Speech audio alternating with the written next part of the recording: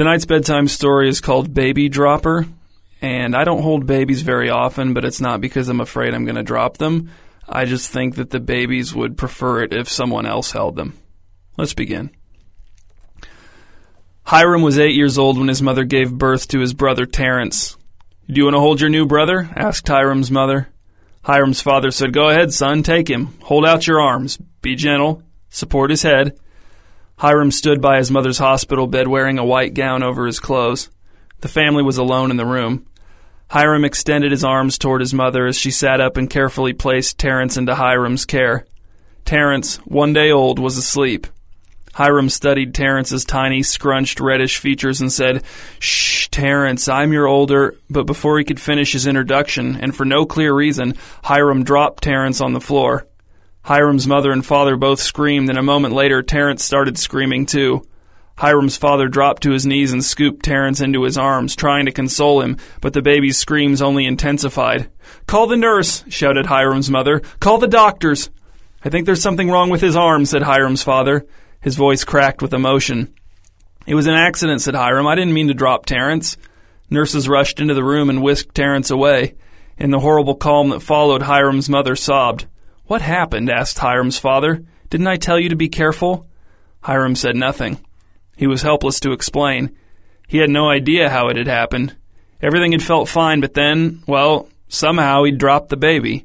Maybe he'd been shifting his arms to a slightly different position and lost control. He didn't remember. He had been as surprised as anyone when Terrence hit the floor. "I'm sorry," said Hiram. He started to cry. "I didn't want to hurt Terrence. I wanted to hold him." "Hiram," said his mother. She took a deep, shuddering breath to collect herself. "I know it wasn't on purpose." "I won't drop him again," said Hiram. "I'll be careful." Hiram's parents looked at each other, and then his father said, "I'm sorry, Hiram, but you're not allowed to hold Terrence anymore. We know it was an accident, but you can't be trusted. We have to keep Terrence safe. He's very fragile. What if you were to drop him on his head? He could get brain damage or die. We just can't risk that." "But I won't ever drop him," said Hiram. "How can you be sure?" asked his mother. "How can you make us sure? We're Terrence's parents. We're responsible for keeping him safe." Hiram had no response. He couldn't be sure. He hadn't thought there was any way he'd drop Terrence the first time, but he had. Maybe he would drop Terrence again if he tried to hold him. "Don't worry," said Hiram's father, resting his hand on Hiram's shoulder. "You can still be a good big brother without holding Terrence." "Like teaching him how to play baseball?" asked Hiram. "Exactly," said his father, smiling. Hiram's mother smiled. Hiram smiled too. Elsewhere in the hospital, newborn Terrence cried for his mother, cried out in fright, and cried from the pain of his broken arm. Hiram's parents had 2 more kids after Terrence, a girl named Imogene and another boy named Herschel. Hiram didn't get to hold either of them. Terrence, at age 6, was allowed to hold baby Herschel, and he did a masterful job of not dropping him. Hiram, now 14, looked on as his younger brother held his youngest brother while his younger sister stroked his youngest brother's silky black hair. "Do you want to touch him too?" asked Terrence. Hiram did not want to touch Herschel. He wanted to hold him, but he would never dare to attempt or even suggest such a thing. He couldn't be trusted, and he knew it. He extended his hand and stroked Herschel's hair with 2 fingers. "You can't hold him, Hiram," said Imogene. She was only 3, but even she knew the rules. Time passed, and soon there were no more babies in the family for anyone to hold. Hiram was an excellent older brother for all of his siblings. He was protective, but not too protective. He explained the ways of the world to them, but never too graphically or too cynically. He was the best man in all of their weddings, including Imogene's, because her husband didn't have a brother and could barely tolerate any of his friends. Then Hiram's siblings started to have babies of their own, none of which Hiram was allowed to hold, but all of which he was welcome to express his love for in any other reasonable way. He was all of his nieces and nephews' favorite uncle. Hiram worked twice as hard to form meaningful relationships with his nieces and nephews in order to compensate for the fact that he had never been able to hold them. Hiram's nieces and nephews knew he'd never held them, but they didn't care. They didn't remember being held by anyone as babies anyway, and Uncle Hiram was great now, in the present day, which was the time period that mattered most to them. Hiram got a job setting up displays at the Multi-Oak Cultural Center, lived by himself in a nice house that he rented from a rich friend, and on the rare occasions when someone outside of his family offered him a baby to hold, he politely declined. Most people understood. It's not uncommon for certain people, especially men, to be uncomfortable holding babies. Hiram's nieces and nephews grew up. They got married, they had babies, and Hiram loved and didn't hold those babies too. It was a good system. Why change it? Hiram hadn't dropped a baby since he was 8 years old. What further proof would anyone need that the system worked?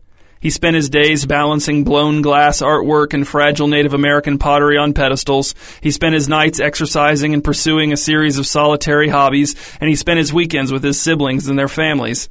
In a way, it was a relief to Hiram that he'd never married and had children. Not being able to hold his own son or daughter would have been too painful. Everything was better how it was. Everything had turned out how it should have.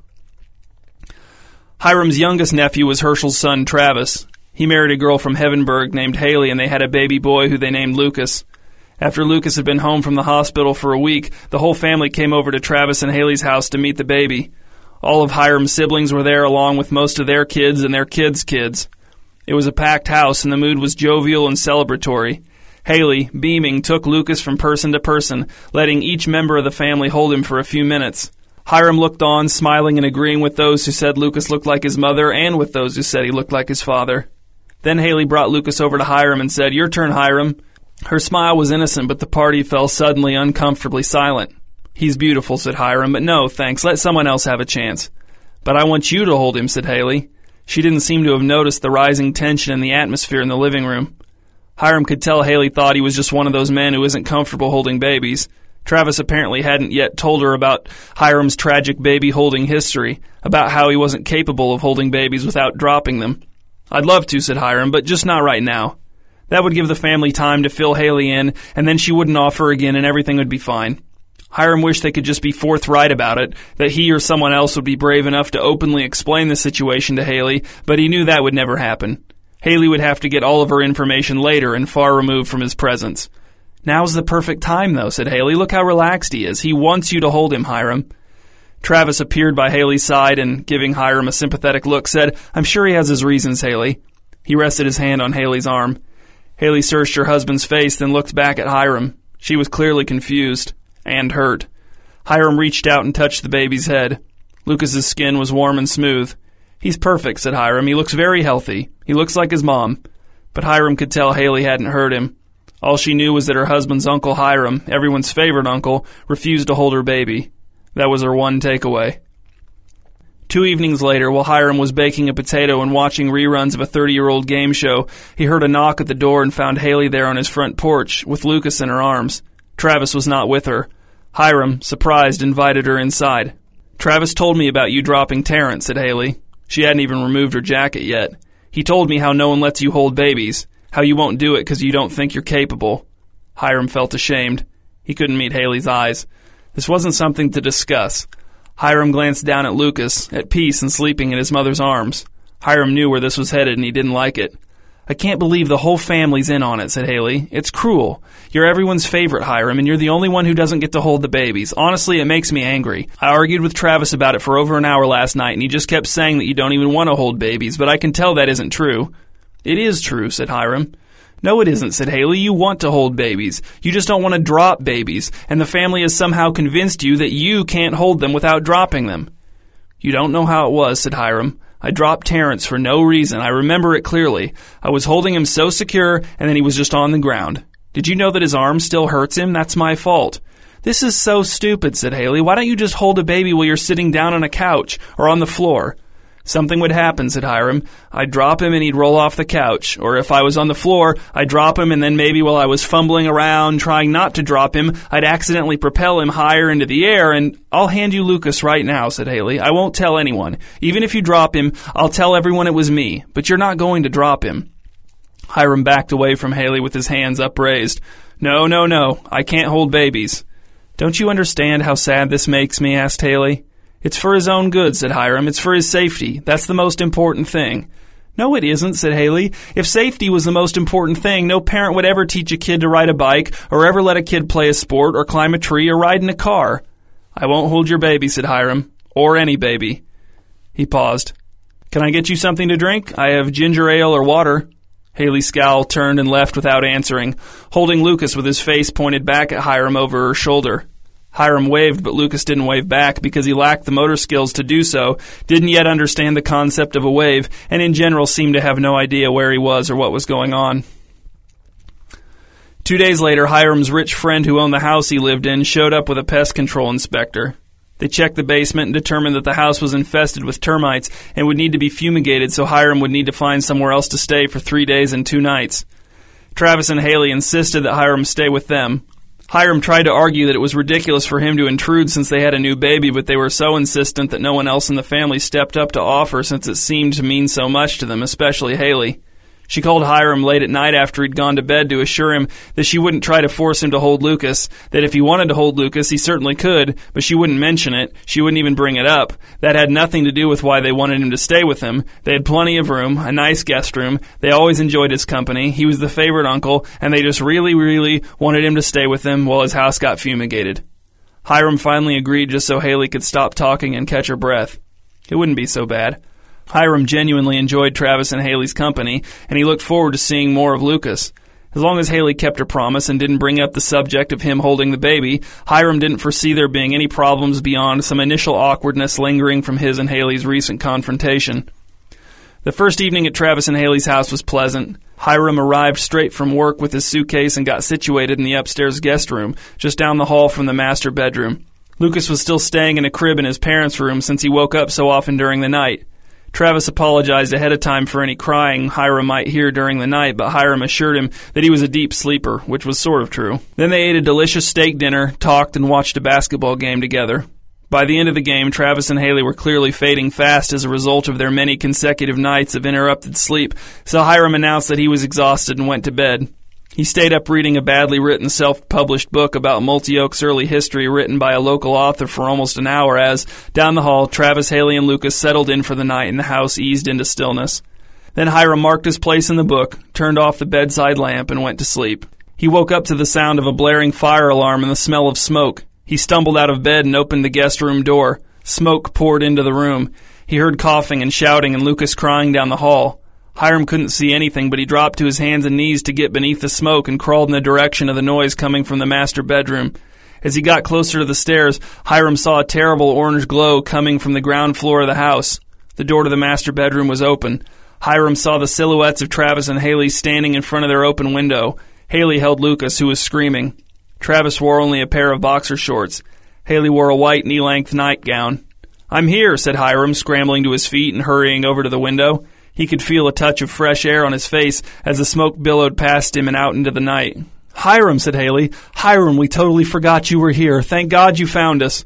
"We have to jump," said Travis. "I called 911, but we can't wait. There's too much smoke, especially for Lucas. I'm going to jump down, and then you have to throw Lucas down to me, okay, Haley? And then you and Hiram will jump down too, okay? Okay?" Haley tried to speak, but broke into a severe coughing fit. She nodded her head to show she understood, and Travis didn't hesitate. He climbed onto the open windowsill, sat down on the edge with his legs hanging down, and then slid off, dropping down into the yard and landing with a clumsy thud.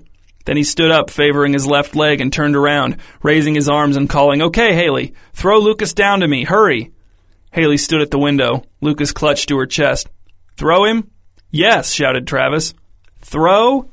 Throw, drop, whatever. Haley, quick, he's breathing in smoke, and so are you and Hiram." There were sirens in the distance now, but Hiram didn't know how much longer they had. He coughed continually and was beginning to feel lightheaded. Haley leaned out the window, held Lucas out away from her body, and froze. Lucas cried and squirmed and coughed. "Drop him," shouted Travis. "I'll catch him, I promise." "I can't do it," said Haley, weeping. "I can't drop him. I can't make myself drop him." She pulled Lucas back to her breast and sobbed. "Here," said Hiram between coughs, "give him to me." Haley looked at him in confusion. "Give him to me," said Hiram, and he reached out and wrapped his hands around Lucas, pulling him away from his mother. Haley resisted for a moment, but dazed and dizzy from smoke inhalation and racked by another coughing fit, she had to relent. What are you doing?" she asked. "What are you doing?" Hiram held Lucas securely with both hands. He made certain to support Lucas's head. He was gentle. "What are you doing?" asked Haley, falling to her knees. "I'm dropping the baby," said Hiram. "This I can do." And he stepped to the window, held Lucas out at arm's length, made sure that Travis was in place below, and he dropped the baby. Haley screamed. "He's fine," shouted Hiram. "Travis caught him. He's fine. Now you go. Go to him." He helped Haley to her feet. The sirens were getting closer, or farther away. Hiram couldn't tell. He guided Haley to the window, helped her crawl up onto the windowsill, practically pushed her out, heard the thump of her landing on the dewy lawn. "Now you!" someone shouted from below.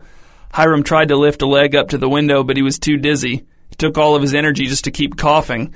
He tried to lift his leg up to the windowsill again and toppled backwards into the smoke. Lying on his back, he couldn't see anything, but he could breathe better. A little better. The coughing was easier down here, at least. He rolled onto his stomach with the intention of getting back onto his feet, but that didn't happen. 2 voices yelled his name, one after the other, and not near enough to matter. Hiram sat on a hospital bed with his back against the headboard and his legs crossed at the ankles. He wore a hospital gown over his clothes.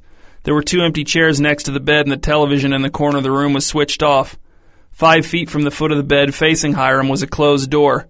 Hiram fumbled around on the bed for something to eat, like maybe chips and mild salsa, but there weren't any chips or salsa or anything else. He was about to get up when the door opened and his sister Imogene came into the room and stood at the foot of the bed. I dropped my daughter Sophia when she was 3 months old. No one saw. As soon as she said this, a small pale blue crescent appeared on her right cheek. "Wait," said Hiram. "Imogene, what? You dropped Sophia?" Imogene turned and exited the room, closing the door behind her. As soon as the door clicked shut, it opened again and Hiram's nephew Andrew entered the room and stood at the foot of the bed. I dropped my son Teddy when he was 2 weeks old. He was fine, but still. I didn't tell anyone. A blue crescent appeared on his cheek, too. "Hold on," said Hiram. "You dropped a baby, too?" Teddy left the room and Hiram's 17-year-old great-nephew Alex entered and stood at the foot of the bed. "I dropped my cousin Virginia's baby. She's my cousin on the other side. She saw, but the baby was okay, so she said she wouldn't tell anyone." A blue crescent appeared on Alex's cheek. "You've got to be kidding," said Hiram. "You too?" Alex left and Hiram's brother Terrence entered. "No way," said Hiram. "No way. I was trying to carry my grandkids James and Kylie at the same time and I dropped them both." 2 crescents appeared on Terrence's cheek, one inside of the other, as he turned and left the room. More family members came and went, all confessing to the time or times in which they had dropped babies. Distant family members Hiram hadn't seen in years came into the room to confess. Then family, friends, acquaintances, co-workers, people whose names Hiram didn't even know, who he'd only seen in passing, then strangers, then people who didn't even speak English. The visitors stopped using the door. They simply appeared, confessed, the crescent mark appeared on their cheeks, and they disappeared, replaced by the next person. The door faded away. The people began to appear in groups of 2, 3, 10, 20, all speaking at once. Hiram wondered how long it could go on. Then the visitors stopped appearing, and he only heard the jumbled roar of their voices confessing in unison. Then everything was quiet. The door reappeared, and Hiram's father, who had been dead for decades, stepped into the room and stood at the foot of the bed. "I dropped my son Hiram when he was 9 weeks old. He hit his head on the floor. We called an ambulance. He was in the hospital for 2 days, but then we took him home and everything seemed fine. But I don't know." The crescent appeared on Hiram's father's cheek, and he turned and walked out of the room, closing the door behind him. Hiram woke to a world of smoke and heat, a sustained ravenous roar, shouts. Someone was carrying him, cradling him in powerful arms. He looked up and saw a gas mask, a helmet. He started coughing. "Hold on, sir," shouted the firefighter, his voice muffled by his mask. "We're almost to the front door. Hold on, just a few more." Then Hiram was in empty space. He was falling. He hit the floor hard and lay there stunned, wincing from a stab of pain in his tailbone. "I'm so sorry," said the firefighter, kneeling next to Hiram and scooping him up again. "I don't even know how that happened. 1 second I had you, and then the next second I didn't." Hiram tried to tell him it was fine, that he totally understood, but it just came out as a prolonged coughing fit, and then he blacked out again. On his second day in the hospital, the whole family came to see Hiram, even distant relatives from downstate. They all packed into his room and gathered around his bed, beaming at him, asking him how he felt, what he remembered, telling him he looked rough, laughing, telling him that no, actually, he looked pretty good, all things considered. Hiram felt weak and tired, but he smiled as he looked from familiar face to familiar face. "Is Haley here? Did she bring Lucas?" "We're here," said Haley, edging her way to the front of the group, Lucas in her arms. "I want to hold him," said Hiram. Whoa, said Terrence. "Do you really think that's the best idea, Hiram?" Hiram turned his gaze to his brother, the 2 blue crescents clearly visible on Terrence's cheek. Hiram understood that only he could see the marks, but he did not doubt that they were really there. Then Hiram sought out Imogene and Andrew and Alex and all the others with blue crescents on their cheeks, all the secret baby droppers in the room, and when their eyes met Hiram's, they saw that he knew, and they were abashed, ashamed, afraid.